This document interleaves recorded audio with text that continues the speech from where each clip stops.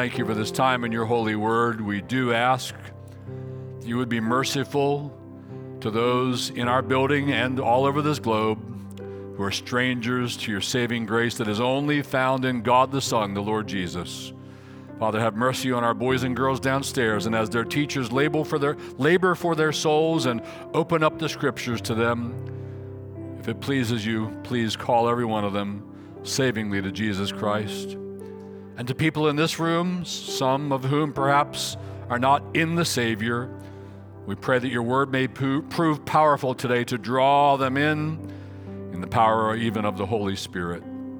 Many of us are your blood-bought children. We rejoice and thank you for Christ Jesus, his sacrificial atoning death in our behalf on Calvary's cross. We pray that now as we open up and study and consider this portion of your word, may it accomplish every purpose that you intended to in us. We open our hearts to you in the name of Jesus. Amen. Amen. Looking at the title slide again, there we are. We're going to be spending some weeks here on the new covenant, Israel and us. Let me give you an idea of where this is going. So, as I already mentioned, we're mainly going to be in Jeremiah chapter 31 and its sister parallel passage, Ezekiel 36, looking at what it teaches us about the new covenant and what are the implications of that for the old covenant. As we go here and there, we'll talk about, well, what are the implications of this part for the nation of Israel, currently in unbelief en masse, and we'll also look at what are the implications for us, Gentile or New Covenant Israeli believers. What are the implications of this new covenant for us, even for how we do evangelism and how we recognize and identify true converts? There are many implications that will come to us about Israel and us in this. But we're going to be in Jeremiah 31, so we're going to take our time here, and I'm going to give you some intro to Jeremiah and to Jeremiah 31. Jeremiah is, of course, one of the major prophets. There are major prophets. Why are they major? Their books are long. And there are minor prophets. Why are they minor? Their books are short. And then they're arranged in the Bible, first the major, then the minor. Jeremiah is one of the great major prophets of the Old Testament. He, by the Spirit of God, wrote for us the books of Jeremiah, long, and Lamentations, long.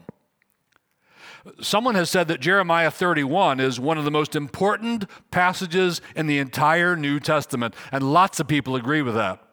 Someone else has said it is a mountain peak Old Testament passage. Somebody else has said it is a high water mark of all Old Testament prophecies.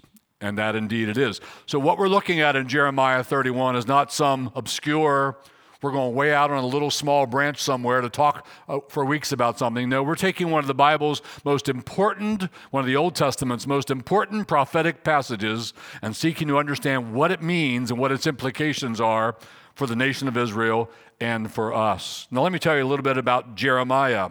His dates are 650 to 570 BC. The numbers go down when you're BC. 650 to 570. And Jeremiah was an Israelite priest in Jerusalem in those days. He's also known as the weeping prophet. Why is he known as the weeping prophet? Well, read Jeremiah and read Lamentations. And there's a lot to weep about, and there's a lot of weeping. But his specific mission that God gave him was to warn the nation of Israel and the people of Judah as well about the impending severe consequences for their apostasy, for their unbelief, and specifically for their idolatry. They had become an idolatrous people, breaking God's covenant and worshiping idols. The worship of Canaanite gods had become common, if not rampant, among them. In some places, Israel, had even built shrines to Canaanite idols.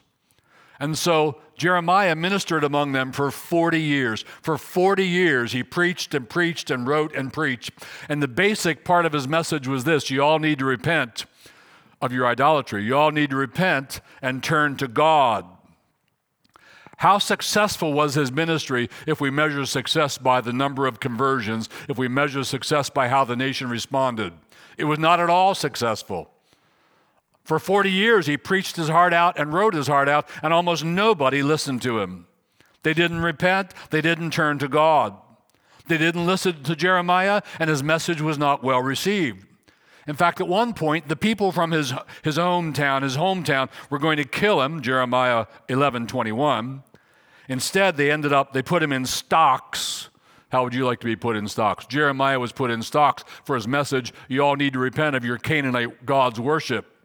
And later they threw him in a mud pit where he sank to his knees and was left in there for a while and was eventually pulled out by ropes. And after 40 years of ministry, guess how many converts we know of from the text anyway? Guess how many people believed his message? 2.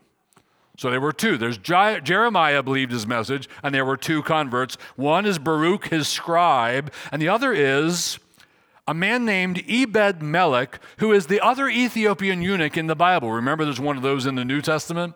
There's one of those in the Old Testament. And that eunuch believed the message of Jeremiah and received it, and so did Baruch, his scribe, and of course, Jeremiah believed it. So in all of Old Covenant Israel, from what we can tell, that's many, many people, only 3 had hearts for God.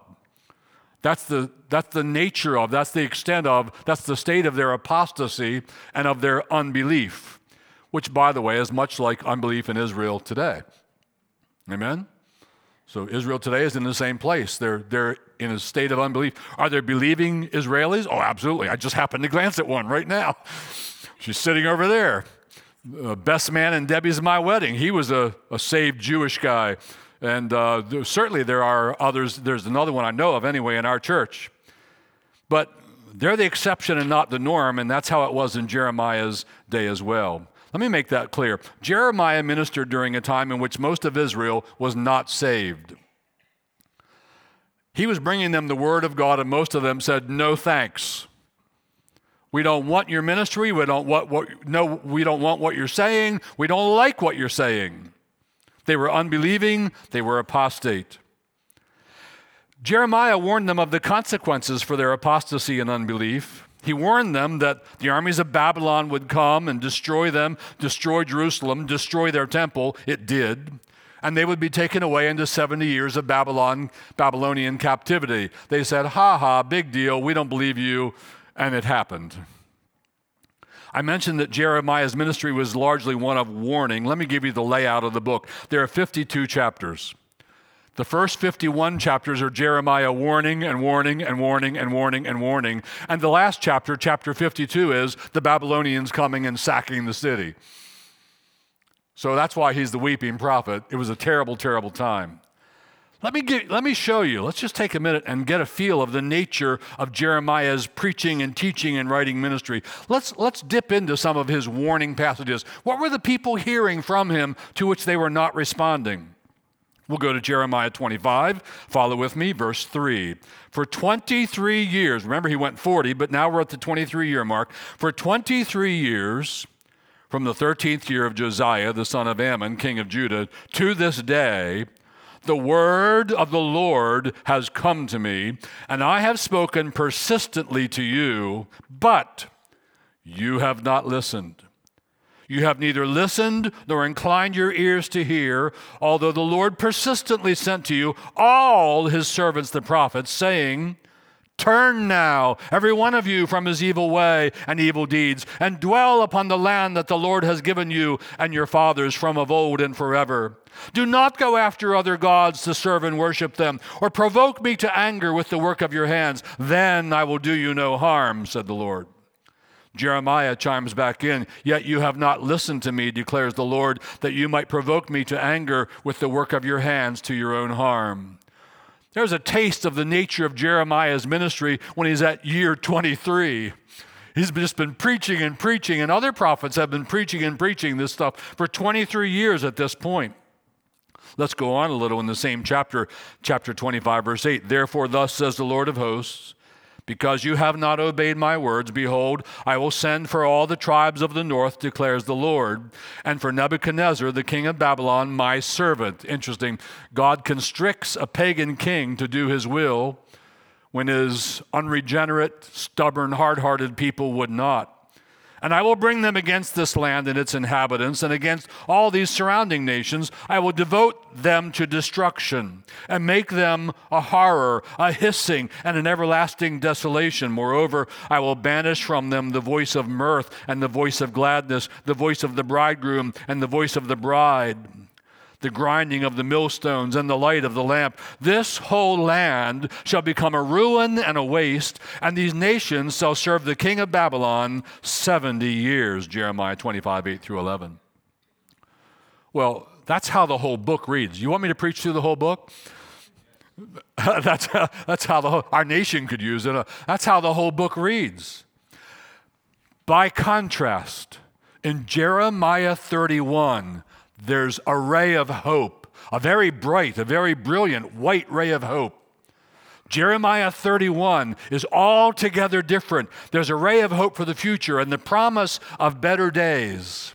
So now we come to Jeremiah 31, verse 31. We're starting our exposition now. Let's dive in. Jeremiah 31:31. Behold, the days are coming, declares the Lord, when I will make a new covenant with the house of Israel and with the house of Judah.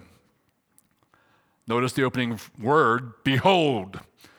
Whenever God in his word says, behold, you all should behold. Pay attention, open your eyes, check this out, look at this, notice this. Behold, the days are coming. This is a message of hope. You're in bad days. You're in bad shape. Worst days are coming. Nebuchadnezzar's coming, going to ruin your city, going to destroy your temple, going to haul you off for 70 years of captivity. But there's a ray of hope. Behold, the days are coming. Here's a question for you. Have those days yet come? And the answer is yes. Those days came when our Lord Jesus Christ came, God in the flesh. He came and inaugurated this new covenant with the house of Israel and with the house of Judah. Those days came when Christ came. Those days came 2,000 years ago. Our Savior ratified the new covenant when he became the sacrificial lamb. Behold, the days are coming when I will make a new covenant. Look at the phrase new covenant. That's in contrast to which covenant? The Mosaic covenant, which is the old covenant. And in contrast to that covenant, I'm going to make a new covenant. The author of Hebrews, we'll see this in a minute, tells us that as soon as God said, as soon as Jeremiah wrote, as soon as he preached and delivered to the people the word new, the old one started becoming old. And it has by now, it long ago vanished away. In fact, it was fulfilled in Christ. But Jeremiah tells them, God's going to make a new covenant. There's going to be a change of covenant. There's going to be a better covenant. We will celebrate the blood of that covenant in a little while when we take our little cups of grape juice and drink them down in remembrance of Christ shedding his blood of the new covenant for the remission of our sins. That's what Jeremiah is referring to, what Christ would do. Let's look at how Christ describes that cup. Let's jump to Luke 22 for a moment, verse 19. And he took bread, and when he had given thanks, he broke it and gave it to them, saying, this is my body, which is given for you. Do this in remembrance of me. And likewise the cup after they had eaten, saying, this cup that is poured out for you is the new covenant in my blood. So what Christ did when he celebrated the last Passover and the first communion with his disciples in that upper room is he inaugurated, he instituted, he foretold by a couple of days his shed blood of the new covenant. The author of Hebrews spends a lot of time in Jeremiah 31, spends a lot of time expounding on the new covenant. Let's dip into Hebrews for a minute just so we'll see that we are indeed in the days of this new covenant. It has been ratified by Jesus Christ. Hebrews chapter 8, verse 6. But as it is, Christ has obtained a ministry that is as much more excellent than the old, as the covenant he mediates is better, since it is enacted on better promises. For if that first covenant, the one by Moses, had been faultless, there would have been no occasion to look for a second. So the author of Hebrews is explaining this whole bit about a new covenant. What was the old? The old was the Mosaic, and the new was needed because the old was flawed. All the old did was show you your sin. It had no power to save you. It had no power to regenerate you. Paul says it was a ministry of condemnation. So all it did was condemn you so that you should flee to Christ, but they didn't. It was powerless to make you a new creature in Christ. So the author of Hebrews says that. Then he quotes our passage, Jeremiah 31. And then let's pick it up on the other side. He says in Hebrews 8:13, in speaking of a new covenant, he makes the first one obsolete. That's God's word. That's his word. That's not my word. The Bible says the Mosaic covenant is obsolete. It was made obsolete when Christ shed his blood on Calvary's cross. We are no longer under the Mosaic covenant. We are never struggling under the burdens of the Mosaic covenant. It was rendered obsolete. And the author goes on, and what is becoming obsolete in his day and growing old is ready to vanish away. There was perhaps an overlap period, a time period in which it was there, but it was vanishing rapidly. That time period was from Christ's death on Calvary's cross until AD 70, when God called another warlord, another general and his people. This time it was Titus and the Romans, and God called them in to be his servants, and they destroyed Jerusalem, and they destroyed the temple, never to be rebuilt, sacrifices never to be offered again. What was becoming obsolete was ready to vanish away. And my brothers and sisters, we live in the day where it has vanished. Hebrews 9:15, therefore he is the mediator of a new covenant so that those who are called may receive the promised eternal inheritance. Can you hang with me for a little more from Hebrews? All right, thank you, brother. Love you, man. Over in chapter 12, Hebrews 12:22-24. After he said for a while, we're not reading this part, you in coming to Christ, you have not come to Mount Sinai. And he describes how terrifying it was to be at Mount Sinai. But instead, Hebrews 12:22, but you have come to Mount Zion. If you're in Christ, you have. And you have come to the city of the living God. You have come to the heavenly Jerusalem. You have come to innumerable angels in festal gathering and to the assembly of the firstborn who are enrolled in heaven. And you have come to God, the judge of all, and to the spirits of the righteous made perfect. And you have come to Jesus, the mediator of a new covenant. So the author to the Hebrews spends a lot of time on this new covenant. We've just kind of dipped into it. And when Jeremiah says the days are coming, let's make it very clear. Those days have come and we are in them. We are in the days that Jeremiah describes, and he's going to describe what the kingdom of God is like in those days. We are in those days. Are you in those days? Well, you're in those days. Are you in Christ? Are you in the new covenant? Have you called upon the name of the Lord Jesus? Have you bowed before the Lamb of God and his shed blood? We're in those days. But let's notice now in particular, back to verse 31, with whom is this new covenant said to be made? Verse 31, behold, the days are coming, declares the Lord, when I will make a new covenant. With whom? With the house of Israel and the house of Judah. All right, here's a quiz. With whom is the covenant made? With the house of Israel and the house of Judah. Very good. You all did good. It's made with the Jewish people. This new covenant is made with the people of Israel. Now, he's going to describe the covenant, and the only people actually in it are believing people. The only people in it are regenerate people. The only people in it have their sins forgiven and their transgressions are covered. The only people in it have hearts for God and the law of God written in their heart, and they love God and they love his law. The only people in it are regenerate people of God. They're the ones who are in the new covenant. So here's a question for you. There are implications for current Israel. Are current Israelites en masse in any covenant with God? Well, they're not in the old covenant anymore because it was fulfilled in Christ. It's obsolete. It's gone. It's over. Nobody's in the Mosaic covenant anymore. It doesn't exist. You can read about what it was, but it isn't there. God terminated that covenant. God closed that covenant. God shut down that covenant. And instead, he put in its place a new covenant with the house of Israel and the house of Judah. And the only people we'll see who are in that covenant are believing Israelites, and believing Gentiles are in it too. We'll see that in a minute. So here's a question for you. What does that say about the status of current Israel, most of whom are in unbelief? Most of whom reject Christ, reject Jeremiah, reject the word of God, reject everything, believe all kinds of things. What does it say about them? Well, it says that they're the same as my next door neighbor who are not in Christ. They're lost. That's all it says. They're like anybody else on the planet who's lost. They've forsaken their God and they're lost. And they're not in any covenant with God. Current Israel in its unbelieving state is not in any covenant with God. Let me tell you a little bit more about that. We won't take the time to go here, but if we went to the book of Hosea, God says to Hosea, I want you to marry that girl over there. Her name is Gomer. I'm glad God didn't ask me to marry a woman named Gomer, by the way.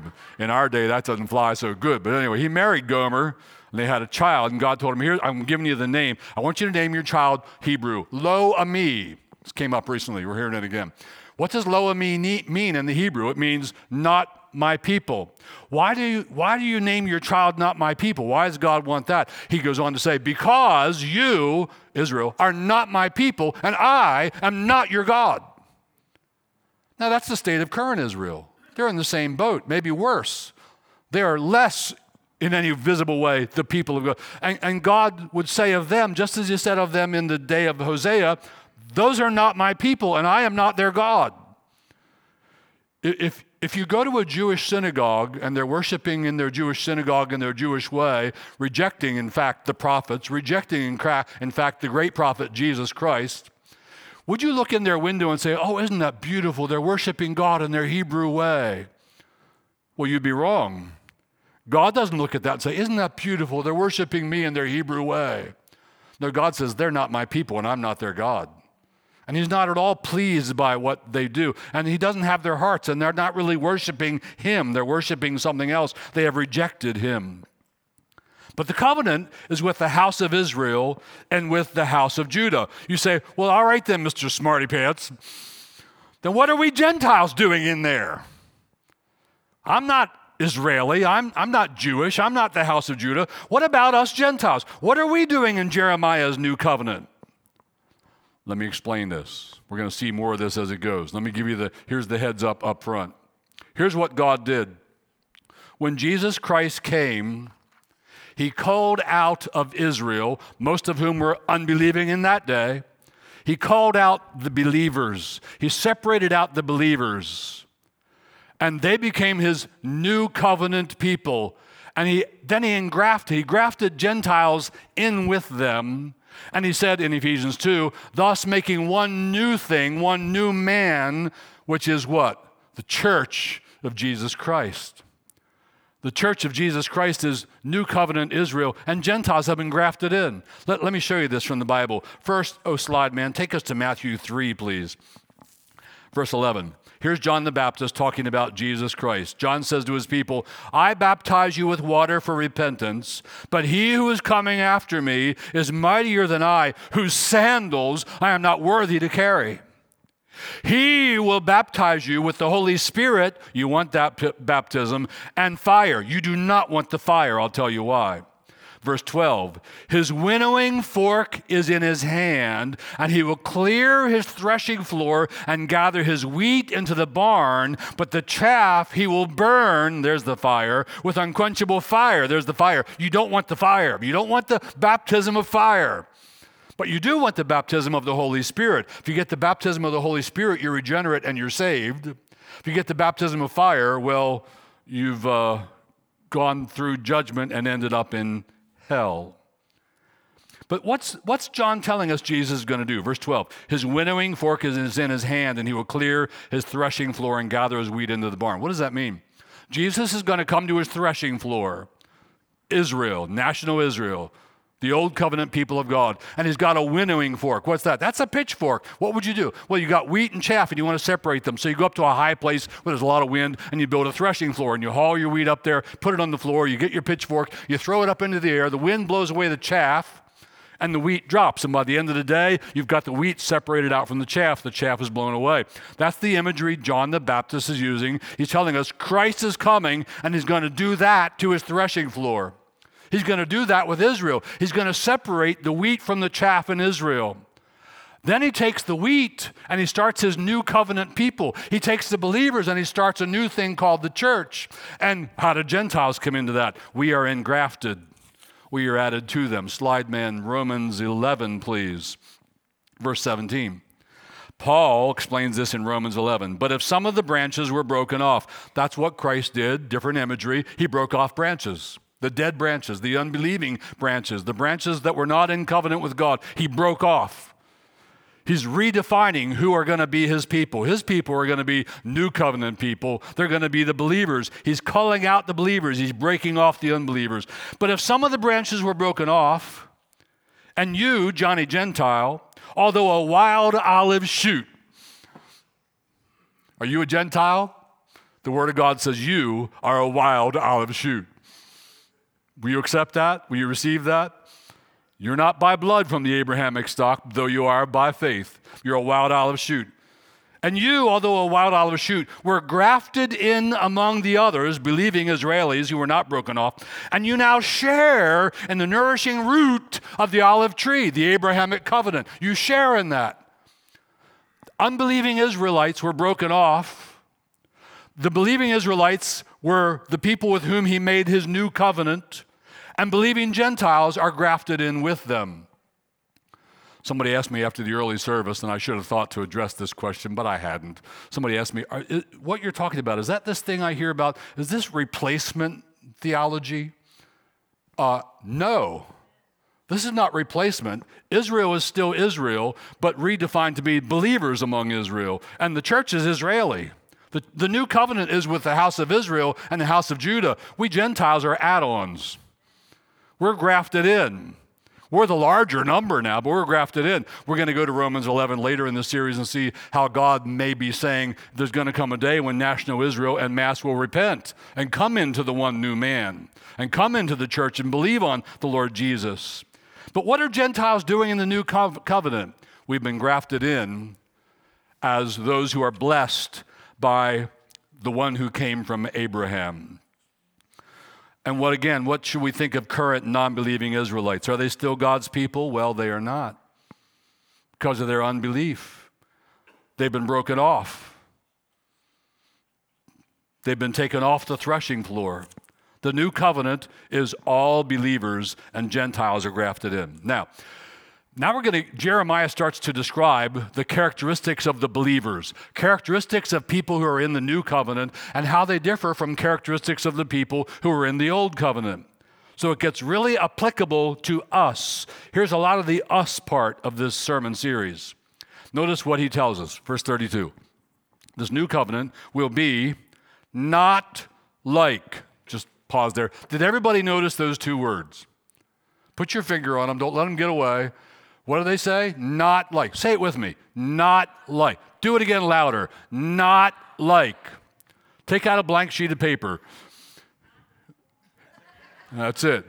Answer this question. It's multiple choice. Is the new covenant like A or B, not like the old covenant? The new covenant is not like B. One of you forgot what letter that was. So Jeremiah tells us, God tells us, the new covenant will dramatically differ from the old covenant.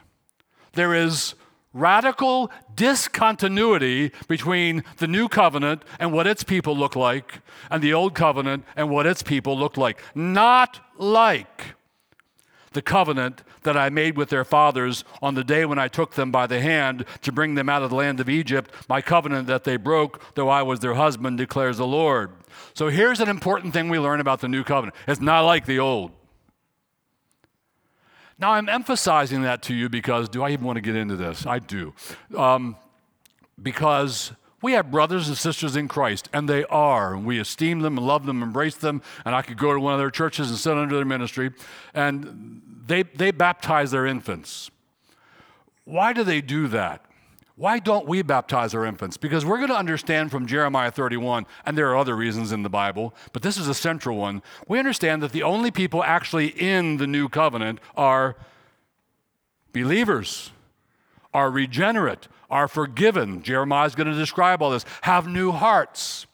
And so we're only going to give the baptism, one of the signs of the covenant, to believers when they publicly profess their faith. I have believed on the Lord Jesus Christ. He is my God and my Savior. My sins are washed away in his shed blood. Hallelujah. We'll baptize that person. All right? Why do they baptize infants? Because, here's a major part of why, honestly, Because when they finish their job in Jeremiah 31, they say the new covenant is like the old covenant. And under the old covenant, the children of the covenant people were included in the covenant. They got the sign. And so, like that, under the new covenant, our children should be included in the covenant, and they should get the sign. This is a major plank in the house that our brothers and sisters in Christ who are Presbyterian that they erect. Now, I just want to hasten to say, again, I esteem them. Like, a lot of them live on my bookshelf. Well, they're dead, but they're on my bookshelves. That sounded terrible. Their books are on my bookshelves, and I esteem them and learn from them. But I took down, one of the great theologians of the entire church age has to be John Calvin. Like, I am big into Calvin. I have a portrait of John Calvin on the wall in my study. It's big. I really like John Calvin, but a whole lot of others too. And I took down John Calvin's commentary on Jeremiah 31 and read what he said.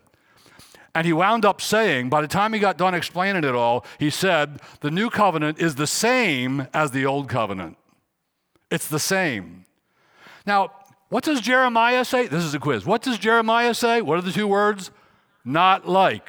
Let's go with Jeremiah. All right? The new covenant is not like. We're going to see how. He's going to explain that in a lot of ways. Not like the covenant that I made. Well, how is it not like? Verse 33, here we go. For this is the covenant that I will make with the house of Israel after those days, declares the Lord. I will put my law within them, and I will write it on their hearts. That's number one in how the new covenant is radically unlike the old covenant. Here's the first specific thing. There's more, but here's what Jeremiah tells us. He wants us to understand how the new covenant differs from the old. What was true in the old? It was a mixed bag, believers and unbelievers, and they were all in that covenant. Most of them in Jeremiah's time, frankly, most of the whole time, were not believing, did not have hearts for God, but they were in that covenant, and there were believers in that covenant, and it was a mixed bag. God says, I'm done with that kind of covenant. They just broke and broke and broke and broke I'm going to make a new covenant. Everybody in my new covenant will be a believer. Everybody in my new covenant will be saved. The only people in that new covenant have hearts for God. Let me describe them in this way. Here's the first way. I will put my law within them. Under the old covenant, where was God's law in most of them? It was on those tablets of stone. And they were deposited in the ark. And the ark was kept in the temple or the tent prior to that, the tabernacle. God says, I'm changing the location of where my law resides.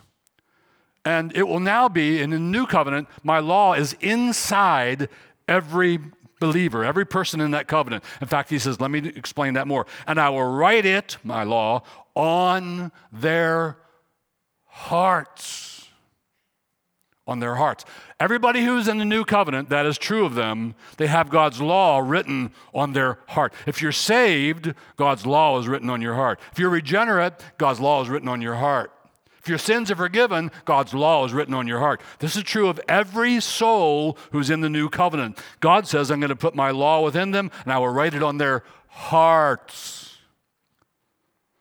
What do you know about hearts as they're described in the Bible? What's significant about hearts? Why does he say I'll put it in their hearts? Well, what do we do with our hearts? We love things. Our hearts are what we love things with. You say to your wife, honey, I love you with all my heart. We love with our hearts. And that was true in the Bible. And God's saying, I'm going to put my law in a place where they will love it. Meaning, I'm going to change their heart. Every one of them has a changed heart, has a new heart.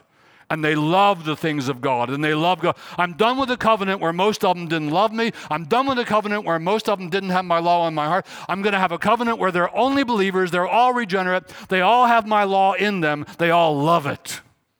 They all love me, they all love God, they all love the things of God. That is starkly, dramatically unlike the old covenant. That's a change. And that is some of why we baptize believers only. We're trying to discern, is this somebody who has the law of God in their heart. Ultimately, God's the fruit inspector. We just mainly go with their profession. But if something about their life dramatically indicates, doesn't seem like the law of God is in their heart, we might want to hold on that baptism and that profession. He goes on further to say, yeah, I already did it, and I will write it in their hearts. So this has implications for us. Let's say you have a young son or daughter, and they say, Mommy, I believe in the Lord Jesus Christ and I'm saved. What should you do? I believe them. Take them at their word. But then it is legitimate to start looking for some child level indications of, wait, do they have what the new covenant says they have? They're not going to have it like an adult, but can I distinguish anything in their heart now that is a heart for God? Do they have a heart for the things of God at a children level? Doesn't mean they can sit through a sermon. Do they have a heart for the things of God at their level? Maybe they get a little older and it becomes really clear they do not. They do not have that heart. And maybe they go off into the far country. Could they still be a true believer? Maybe. I'm not the fruit inspector. You're not the fruit inspector. God knows the hearts. But at the very least, when they're out in the far country, we're saying, well, I don't know their heart, but it doesn't look good. They don't look like somebody who's in Jeremiah's new covenant, God's new covenant. They don't look like somebody with a heart. Change of metaphor. I'm trying to find a spiritual pulse all over their soul, and I'm not finding one anywhere.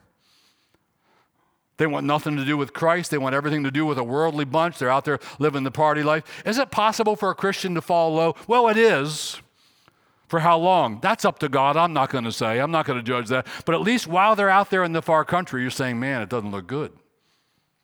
Instead of saying, yeah, but I remember when Johnny prayed the prayer. Listen, it's easy to get a kid to pray a prayer. What you're looking for is, do they have a heart?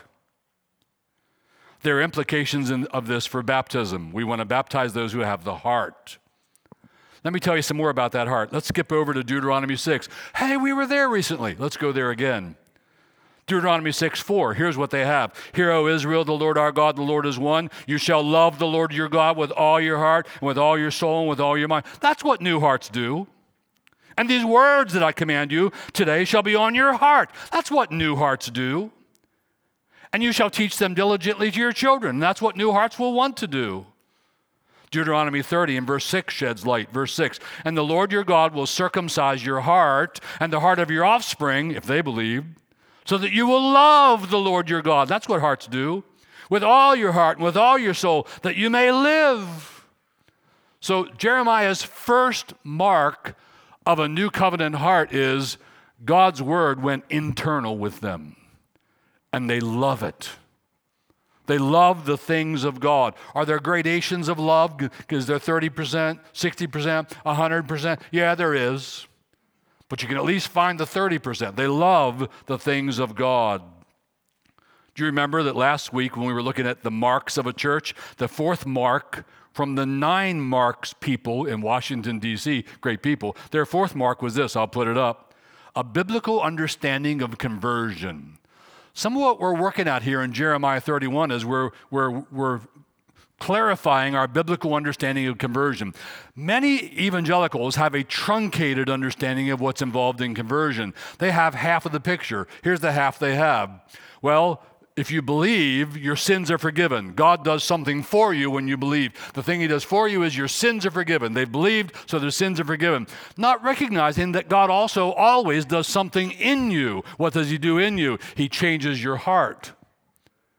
He regenerates you. He gives you a new heart. He writes his law in there in your heart so that now you find yourself saying, man, I love the things of God. Where did that come from? God wrote it in there when you believed on the Lord Jesus. This comes out again in Ezekiel 36, verse 26, the sister passage. And I will give you a new heart, and a new spirit I will put within you, and I will remove the heart of stone. That stony heart, it's like an M1 tank. The word of God bounces off of it like BBs. No, I'm going to remove that M1 heart, and I'm going to give you a heart of flesh. Flesh not as in worldly, flesh as in soft. The word of God penetrates it easily. The word goes in and bears fruit. Do you have that new heart? Has God written his law in your heart? Can you say, at least to some degree with David the psalmist, "Oh, how I love thy law"? Do you love the Lord your God with all your heart and soul and mind and strength? So what are we learning about the new covenant? I have 1 minute and 16 seconds. Let's go to the summary statement slide, man, please. So number one, we've seen that Jesus inaugurated the new covenant with Israel, and we Gentiles are grafted in. Bless the Lord. And the new covenant is not like the old. How? Everyone in the new covenant is saved. They have a new heart. That's point 3. Everyone in the new covenant has a heart for God and for God's word. Well, there's much more Jeremiah wants to tell us. That'll have to wait for next week, Lord willing. Please bow and pray with me. Father, thank you for this time in your holy word. And there are perhaps people with us today, O Lord, who do not know Jesus Christ as their Lord, their God, their Savior. We pray that you will have mercy upon them, that you will send the Holy Spirit as the hound of heaven to chase them up the tree of Calvary, where they may call upon the name of the Lord Jesus. Lord Jesus, have mercy upon me, a sinner. Please give me that new heart. Forgive me my trespasses. Please give me the free gift of everlasting life. I bow the knee and confess Jesus as Lord. Father, because of your saving grace, many of us have done so, and you've included us in the new covenant. We bless you and praise you and ask, O Lord, that we may love you more thoroughly and more deeply with all our heart and all our soul, all our mind and all our strength, that we may love your kingdom and your ways and your word like new covenant believers ought to. And we ask that you would receive honor and blessing, glory and praise from our love and from our lives. We ask for all in the name of Jesus Christ with thanksgiving. Amen.